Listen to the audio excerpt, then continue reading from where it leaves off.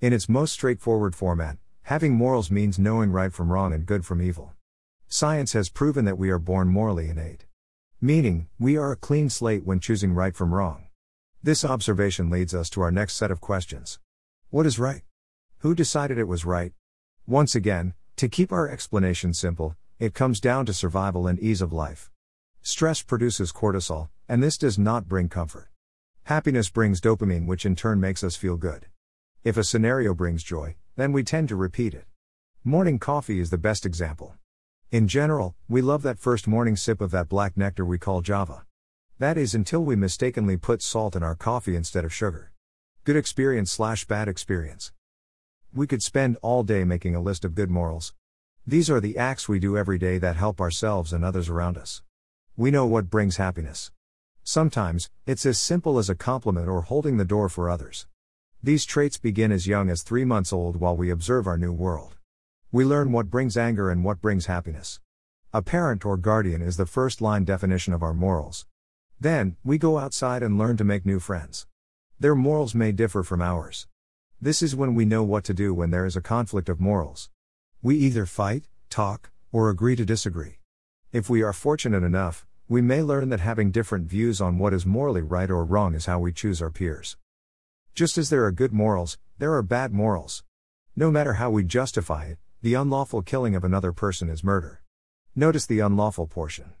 As a society, we have boundaries for our actions. A set of rules dictates what we can or cannot do. This helps us understand where to draw the line between right and wrong. What one person deems as permissible may prove to be unsightly to others. Just ask the gentleman who has 6 fixer-uppers on his front lawn. A person can have bad morals. That is to say, what a person believes is good for them may not be suitable for everyone. Good morals are beneficial for the individual and the group. A person who tells the truth is considered honest. Unless, they use the truth to spread animosity. Meet enough people and this deceptor will appear. Telling the truth is only good if our intentions are good. Immoral actions don't produce moral results. And there we have it. Our intentions, mindset, and attitude determines the purpose of our actions.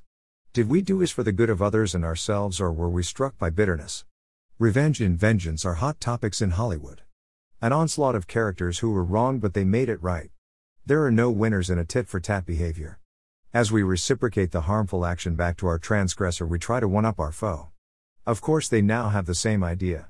This volleys back and forth until someone gets hurt, injured, or killed. Yes, people have died from a simple game of I got you back. What if we were to not seek vengeance? What would happen? Most of the time, people pick at each other to see who they can get a rise from. The loudest or most annoyed is rewarded with more picking. This is one aspect of bullying. A casual joke every now and again is not bad, but a behavioral pattern of this may show signs of mental health issues. This doesn't mean that they are crazy or psychotic. We are stating that they may just be bored, stressed, or just trying to get attention. We must learn for ourselves good morals. People are not perfect and at times may exhibit bad behaviors that we learn. Even though we may pick up bad habits from others, we are responsible for our actions. Never blame others for the acts we commit. Take responsibility and move forward. By exhibiting a good standard of morals, we become a paragon of professionalism. Be mindful of the intentions here. It is not couth to do the right things for attention. That's not how good morals work. Instead, focus on self-betterment. As we correct our flaws, we will find other aspects to improve. This leads us down a path of becoming a role model for others.